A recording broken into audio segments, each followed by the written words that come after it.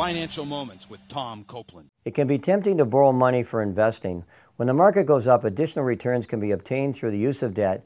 However, when the market goes down, I've seen many cases where the results were disastrous. Before you borrow to invest, be sure to ask God to reveal your motives.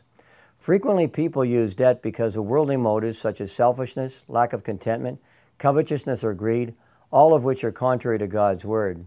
On the other hand, saving and investing carefully over a long period of time with the objective of meeting personal needs is biblical. Proverbs 21:5 says, "Steady plotting brings prosperity, hasty speculation brings poverty." And Proverbs 13:11 states, "He who gathers money," in other words, he who saves money little by little makes it grow. In summary, the emphasis in Scripture is to save and invest whatever funds God has provided and avoid the temptation to borrow money. If you have any financial questions, go to copelandfinancialministries.org and send us an email.